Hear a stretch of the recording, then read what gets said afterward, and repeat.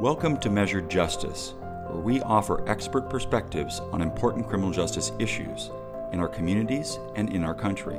We believe knowledge is the most important tool we have to address the problems confronting the criminal justice system. At Measured Justice, we share expert research and analysis to help bridge the gap between what we know about criminal justice and what we actually do on the ground. We invite the smartest minds to the table to discuss the challenges of crime and punishment in America today, so that everyone walks away better informed. Join us for Measured Justice.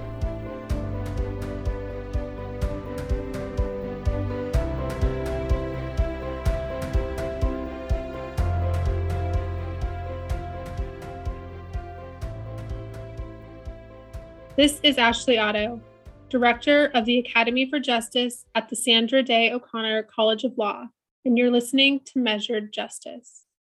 This episode on the Arizona Supreme Court's recent decision on jury selection will be introduced by my co-host, Eric Luna, the Amelia D. Lewis Professor of Constitutional and Criminal Law and founder of the Academy for Justice. You can find his bio on our website. Thank you, Ashley. This is Eric Luna. On today's podcast, we'll be discussing the Arizona Supreme Court's recent decision to get rid of peremptory strikes, the ability of lawyers to eliminate potential jurors without giving any reason. We'll hear from three professionals, a prosecutor, a defense attorney, and a judge here in Maricopa County, to get their take on how this will impact criminal justice moving forward. We're fortunate to be joined today by the Honorable Suzanne Cohen, Associate Presiding Criminal Judge of the Maricopa County Superior Court, Ryan Green, Division Chief for Training and Post-Conviction Review with the Maricopa County Attorney's Office, who is actively involved in the implementation of jury selection rules, and Kevin Head, Appellate Attorney with the Maricopa County Office of the Public Defender and a member of the Arizona State Bar's Batson Working Group. Welcome to you all. As a bit of background on courtroom practice in America, when selecting a jury in a legal case, both parties may remove potential jurors because of actual or potential bias in their decision-making. In contrast to these kinds of challenges, in most jurisdictions, the parties can eliminate a limited number of jurors without providing any reason, using so-called peremptory challenges. In 1986, the U.S. Supreme Court held in a case called Batson versus Kentucky that it was unconstitutional to use peremptory challenges to eliminate potential jurors because of their race. Subsequent decisions have extended that decision to other protected classes, like the use of peremptory challenges to eliminate a juror because of her gender. These decisions have also set up an elaborate procedure by which allegations of discriminatory use of jury strikes can be evaluated by a trial court. This year, the Arizona Supreme Court took things a big step further by eliminating peremptory strikes altogether. With this background, let's begin with you, Judge Cohen. You've been a prosecutor and you're now the Associate Presiding Criminal Judge here in Maricopa County. So you have a wealth of experience with criminal trials in general and with jury selection in particular. Can you tell us what types of issues you've seen over the years in relation to Batson?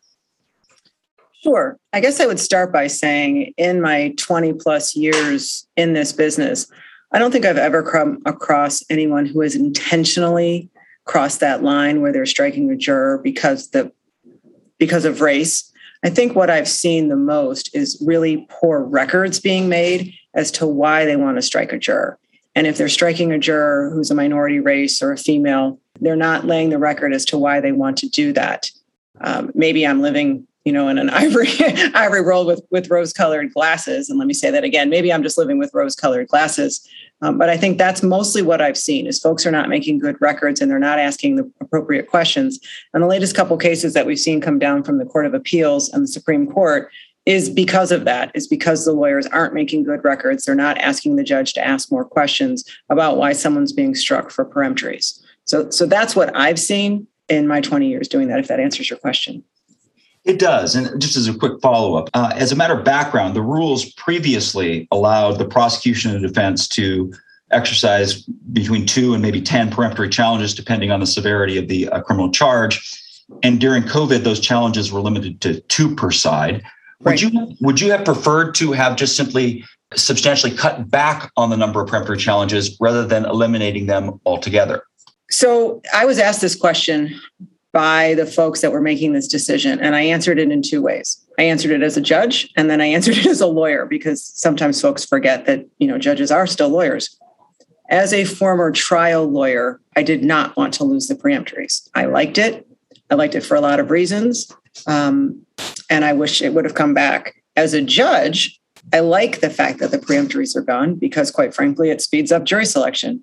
And during our world right now, with COVID still in place and us doing limited trials, we have to get jury selection done in a shorter time frame. I think that's going to change once we lose preemptories because of the things that need to happen once we lose preemptories. So I had a little conversation with myself. The judge said, that's fine, let him go away. The trial lawyer and me said, oh, I really want to keep those preemptories. Thank you, Judge Cohen. Mr. Head, you were on the State Bar Batson Working Group, as well as other groups concerned about criminal juries. Can you tell us a bit about the work of these groups?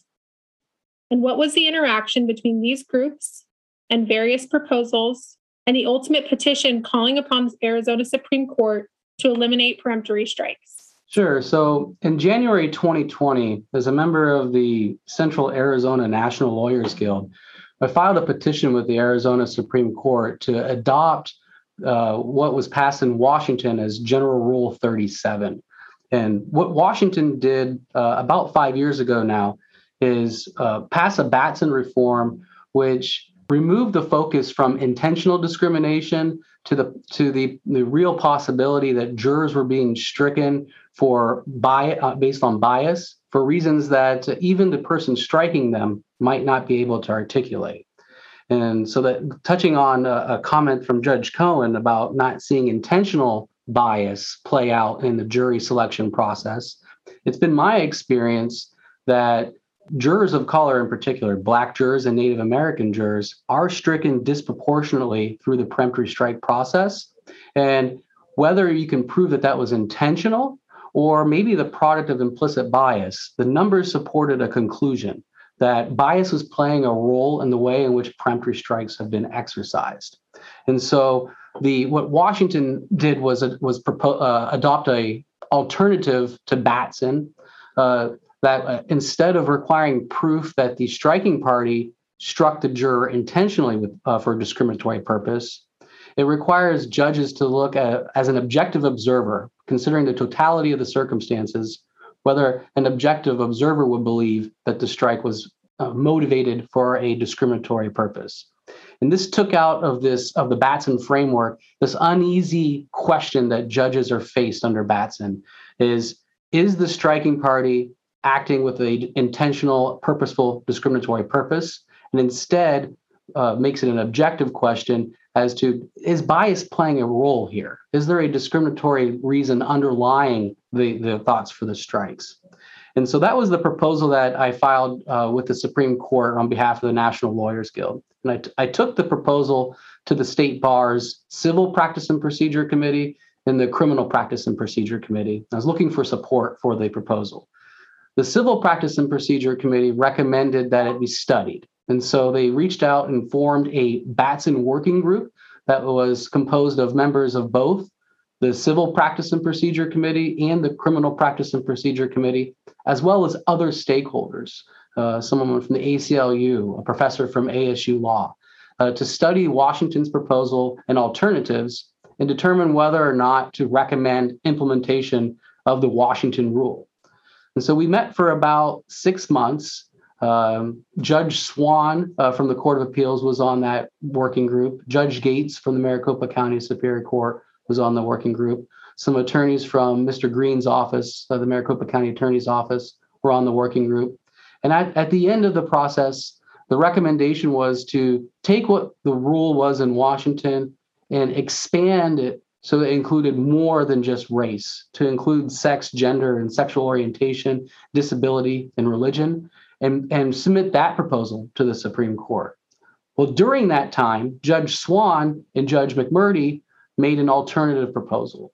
Rather than try to tinker with the Batson framework and amend it to incorporate an assessment of implicit bias, Judge Swan and Judge McMurdy concluded that it'd be easier and more efficient and fair just to eliminate peremptory strikes in their entirety. And so they submitted a competing proposal. And that's what was before the Supreme Court this last year, were these two competing proposals as a means of fixing what largely has been deemed a failure, Batson's failure to root out discrimination in the jury selection process. And during that time, the Arizona Supreme Court created a task force on jury data collection practices and procedures. And that involved a separate stakeholder group of judges, judicial employees, clerks of the court, prosecutors, defense attorneys, and civil lawyers to look at the jury selection process from start to finish, from how jurors are brought into the courtroom, how they're summoned and selected, what barriers remained to their service, and what role peremptory strikes played, if any, in leading to less representative juries. And so we studied the proposals, and the task force recommended abolishing peremptory strikes. And before that report was published, the Supreme Court issued their order abolishing peremptory strikes. Thank you, Mr. Head.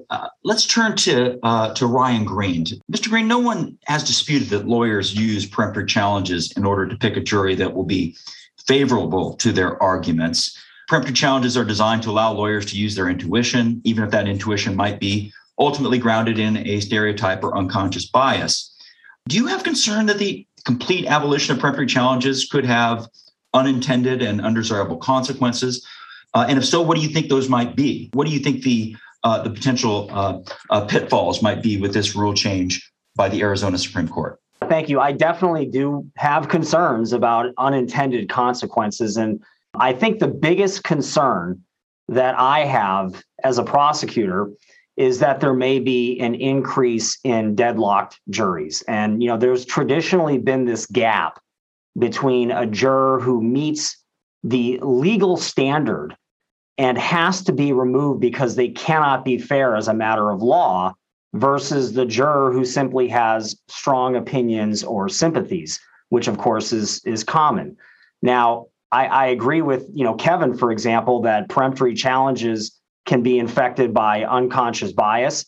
And certainly peremptory challenges are imprecise, as you mentioned, often, depends upon intuition, but they did at times have the advantage of working to remove people who maybe had extreme opinions on either side of an issue.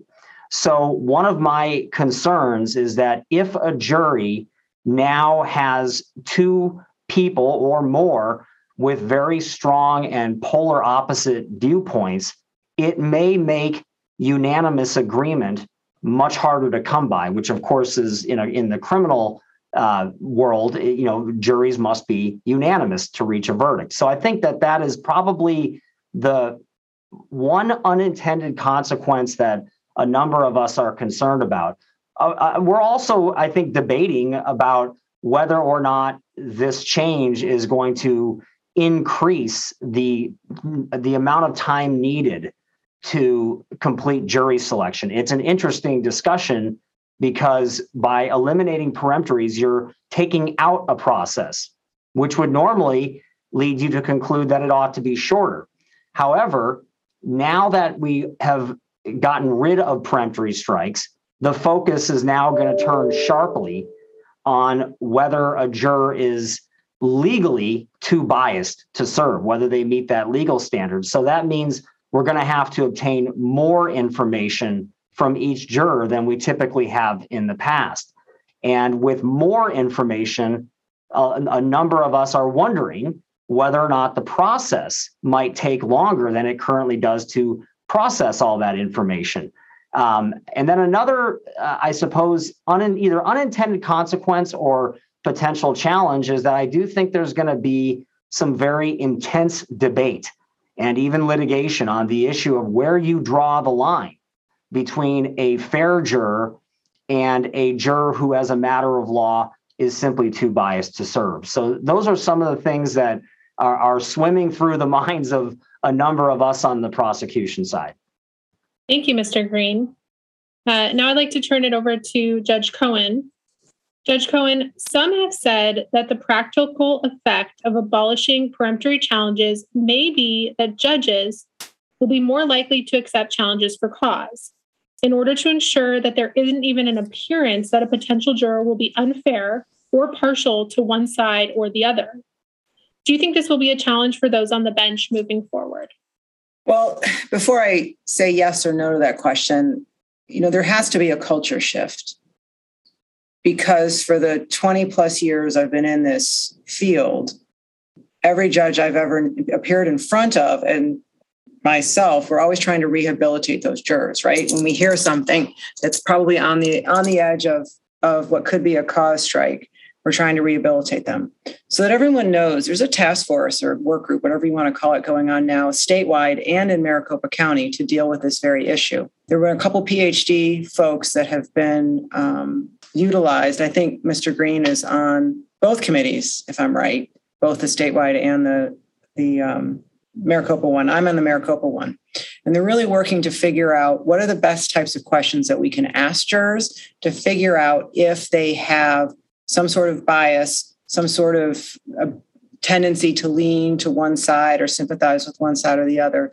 How is the best way to get to that information? And one of the ways we're trying to figure out how to do that is through questionnaires and utilizing a questionnaire process including, not just opposed to, utilizing a questionnaire process and questioning them in person in the courtroom.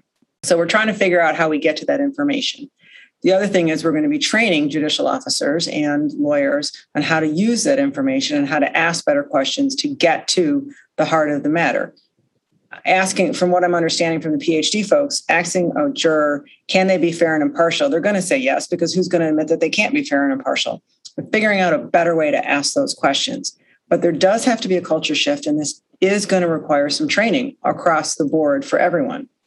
Do I think that we're going to be more lenient in granting requests for cause? Yeah, I think we are. I think at least initially, until we figure out a way to ask better questions. And then it won't be such a, one side versus the other, where one side's asking for a juror to be struck for cause and the other side is saying, no, that juror isn't biased or it doesn't have some sympathy or prejudice towards the other side. I think the better questions that we ask, I think both sides will say, yeah, we get it, that juror should be struck, because they will tend to lean and favor one side versus the other. So it's going to be a learning process, and we hope to have those questionnaires in place. We hope to be able to train the judges. I mean, this takes place in January, so we've got a month and change, 2 months before we can to get this going. So I think yes is the short answer to that, but I think as we get through this process, it may be that we're just learning how to ask better questions. Thank you, Judge Cohen.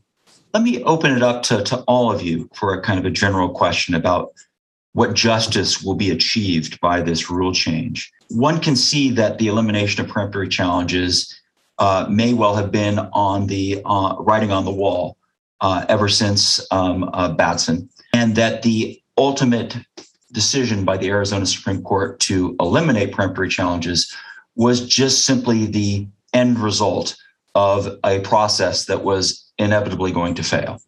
An entirely different perspective might be that it is solving a problem, but not the entire problem.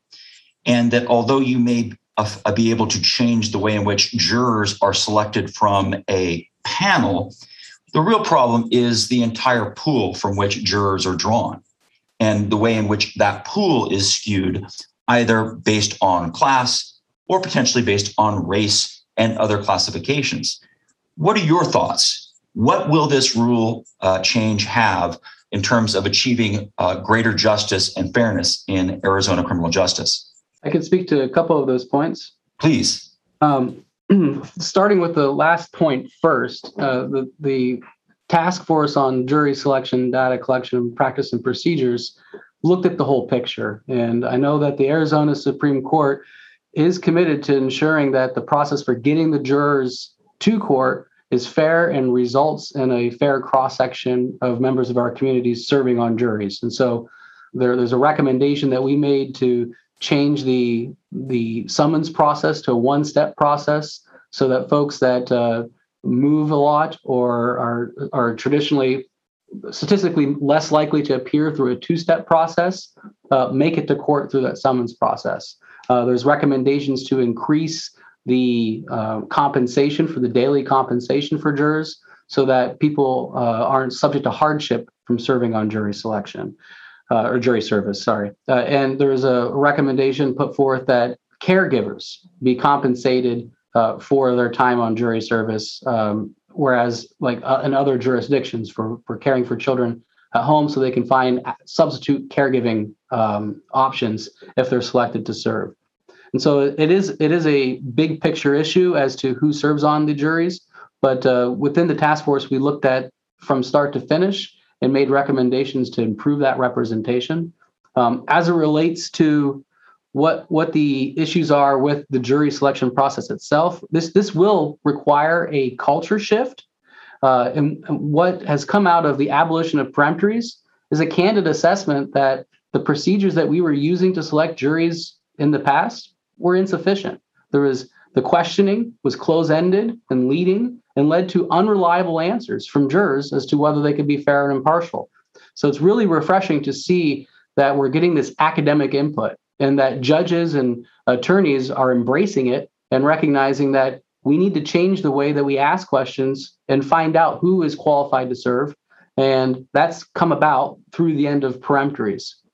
And the concern that lingers is, what role does implicit bias continue to play in the way that these questions are asked and these answers are assessed? And that's going to be part of the training that attorneys and judicial officers are going to be undertaking over the next year and for years to come, is to be aware of how implicit bias will continue to play a role in every decision we make, and will continue to play a role in the questions that we ask jurors and the way that we view those answers. And so I'm celebrating this culture shift because we had a problem from the way that we selected juries in the past. And this is going to lead to a lot of critical self-reflection as to what the problems were. And there's a lot of eager and excitement and energy towards figuring out a way to make sure that in a world without peremptories, which were a safety net for the litigants to choose fair juries, what would that world look like and how can we implement it? If I can follow up on something that Mr. Head said, what's interesting is that the folks you have on this podcast are all in the criminal world, right? Mr. Head, you're a criminal defense attorney. Mr. Green's a prosecutor. I'm a former prosecutor, and now I'm on the criminal bench. And to follow up on what he just said, and it's really interesting, in the criminal world in jury selection, you're absolutely right. The questions have always been very closed-ended. You're looking for specific fact, and we've been trained to do that. My husband is a civil lawyer and is a civil trial lawyer, and his view of jury selection is very different. And they train on exactly what Mr. Head is saying, the open-ended questions, looking for more information, trying to get that implicit bias. And I wonder if the criminal world would be helped in spending some time with some civil trial lawyers to figure out better ways to ask questions. One of the questions asked earlier about the two peremptories, I haven't seen a real shift in the last year with the lawyers asking better questions when they only get two peremptories. Nothing has really changed. So I think the shift isn't just on the bench. I think it's with the lawyers as well. They need to figure out how to do a better job asking those open-ended questions to get exactly at what Mr. Head was talking about. Thank you, Judge Cohen. And, from one of the things, I'll admit that I probably would have preferred a more incremental approach, but we're here. And so like Kevin said, he mentioned, that there is this eagerness and excitement. And I agree, there's definitely this excitement of being the first state to try this.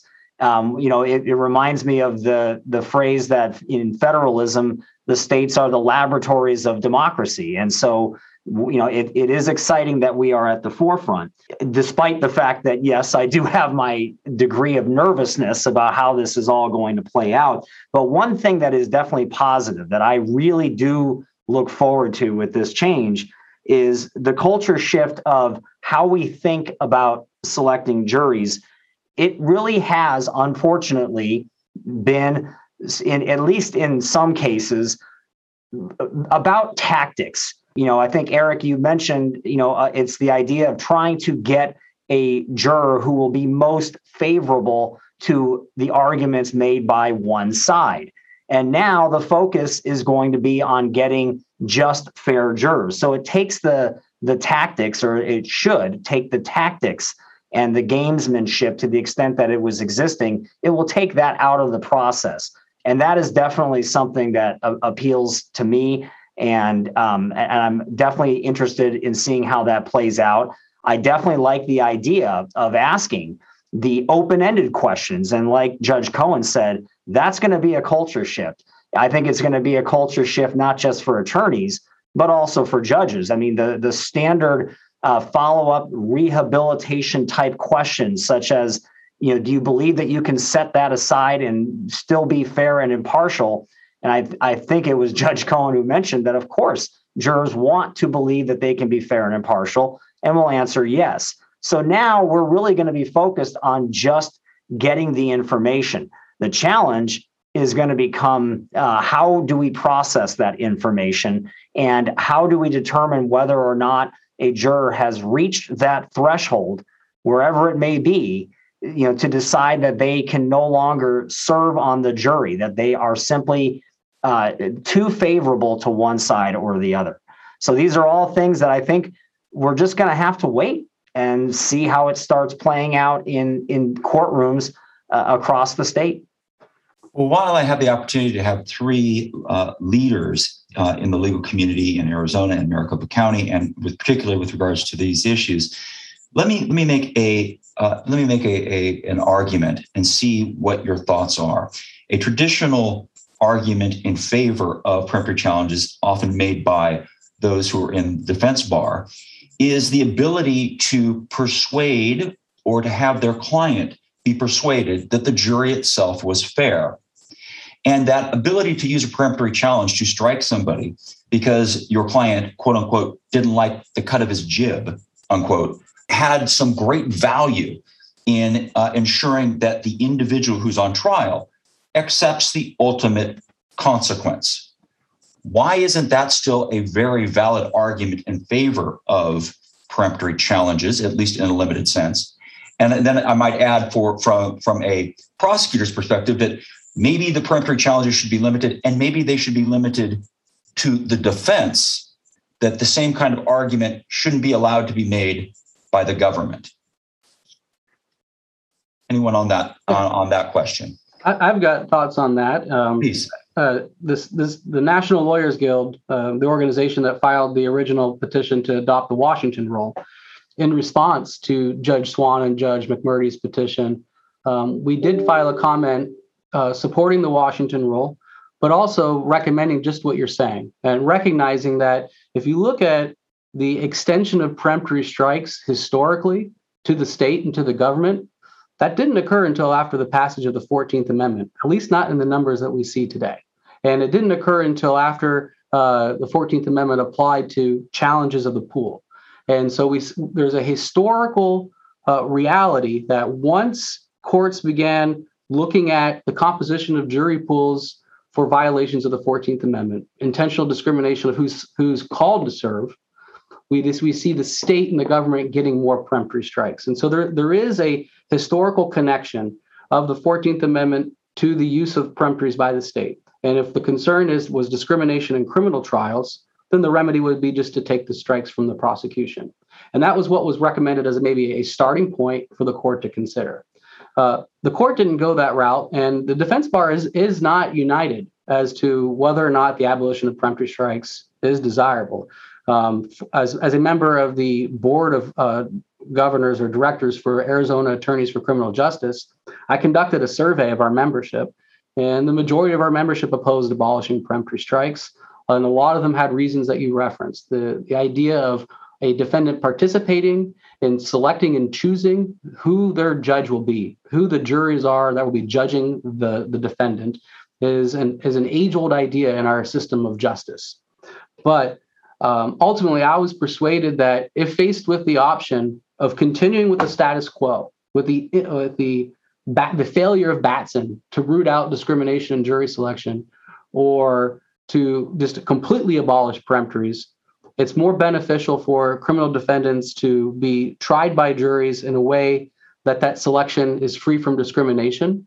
And tactically speaking, going back to something that Ryan was talking about, although we need a unanimous jury to get an acquittal, the state needs a unanimous jury to obtain a conviction. And the criticism of Batson is that if a prosecutor had the nefarious intent to strike jurors based on race, sex, or gender, they only need to strike one juror to get rid of that juror in a way that could impact the outcome of a case. And so by eliminating that possibility from the fold, assuming that bias and implicit bias in particular doesn't fold over into the cause process, this will be a net benefit for criminal defendants because if Batson has failed, eliminating peremptories is the way to go. So one of my thoughts when it comes to the notion of, well, should, as Kevin mentioned, historically, the peremptory challenge was something that was given to the defense. It wasn't until after the 14th Amendment was ratified that you started seeing, the state legislatures extending the peremptory, I believe, to prosecution.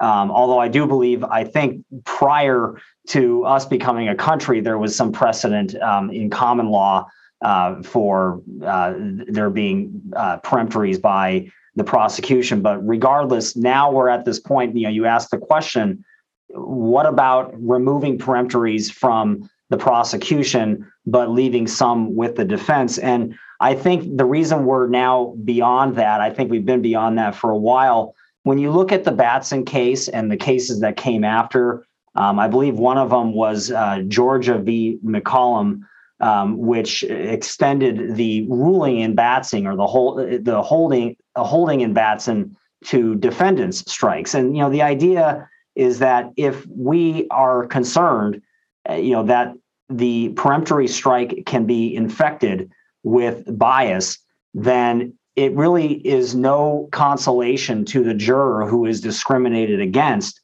that the strike was made by a different party or somebody other than the prosecution.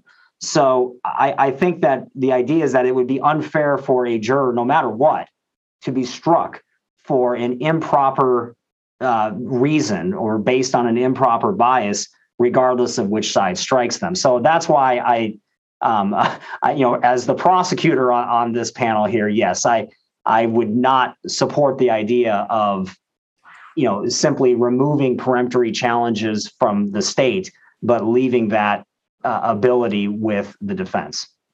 Well, and to follow up on that, don't forget about victims' rights.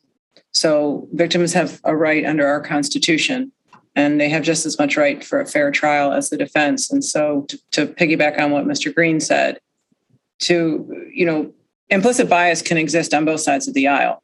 It's not just one side. So we need to make sure that if we're going to watch for it, it's got to be watched for it in the entire courtroom, not just on one side. So I just don't think eliminating them from the prosecution and not the defense is going to get to the root of what we need to solve. Well, that brings us to the end of our time today. We want to thank our guests for a fascinating and really enlightening discussion. The Honorable Suzanne Cohen, Associate Presiding Criminal Judge of the Maricopa County Superior Court. Ryan Green, Division Chief for Training and Post-Conviction Review with the Maricopa County Attorney's Office. And Kevin Head, Appellate Attorney with the Maricopa County Office of the Public Defender. Thanks also to my co-host, Ashley Otto, and our producer, Amina Ketchen-Kamel. This podcast is a service of the Academy for Justice at Arizona State University's Sandra Day O'Connor College of Law. I'm Eric Luna, and this has been Measured Justice.